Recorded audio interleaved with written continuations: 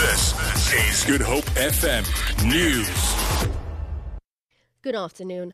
SACP Secretary-General Blade Nzimande says they are concerned that the financial situation is so bad at the SABC that the staff may not be paid next month. Nzimande was addressing a lecture in honor of the late ANC President Oliver Tambo in KwaZulu-Natal. Nzimande says even if National Treasury bails out the SABC, the public broadcaster will still be in the red. He says they kept quiet as the SABC was being destroyed and bashed against the rocks. Nzimande, who is also a member of cabinet, says they can no longer defend the mistakes of the ruling ANC. We watched the SABC. Satul.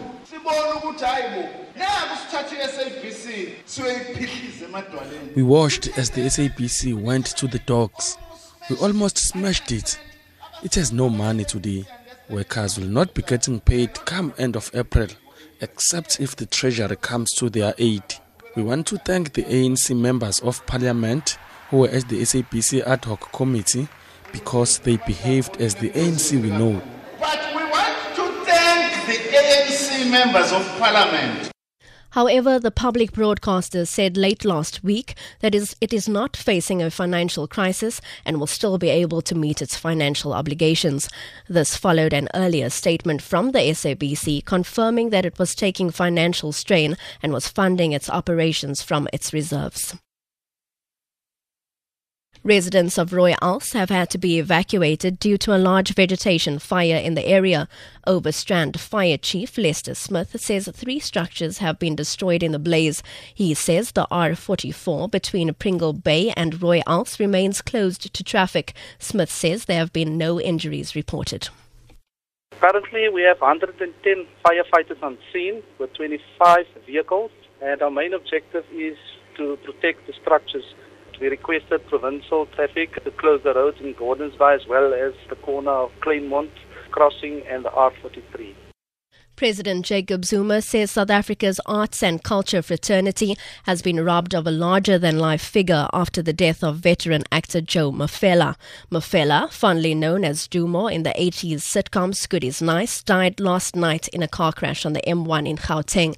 At the time of his death, he was in the cast of the SABC1 popular soapie Generations The Legacy. Presidential spokesperson Bongani Kalunga. President Jacob Zuma has expressed his sadness and extended heartfelt condolences on the sad passing of legendary actor and filmmaker Mr. Joe Dumo Mafela, who died in a car accident yesterday evening. The president has said Mr. Mafela was one of the pioneers of television comedy, loved by all South Africans, young and old. And ending off with something cheesy this afternoon, as Parmlat's 10-month mature Gouda scooped top honours at the 2017 Agri Expo Quality Dairy Awards Gala, which was held at Grand West in Cape Town.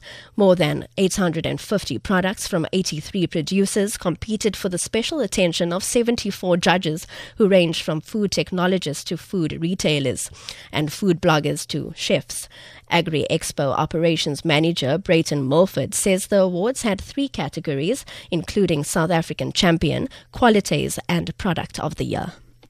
In each class there was a SA Champ, and then only 16 of the finest qualities won a Quality Award, which is very special. The ultimate winner of the night was Woolworths Matured Gouda, produced by Parmalat South Africa. That's it from the news team. I'm Robin Frost.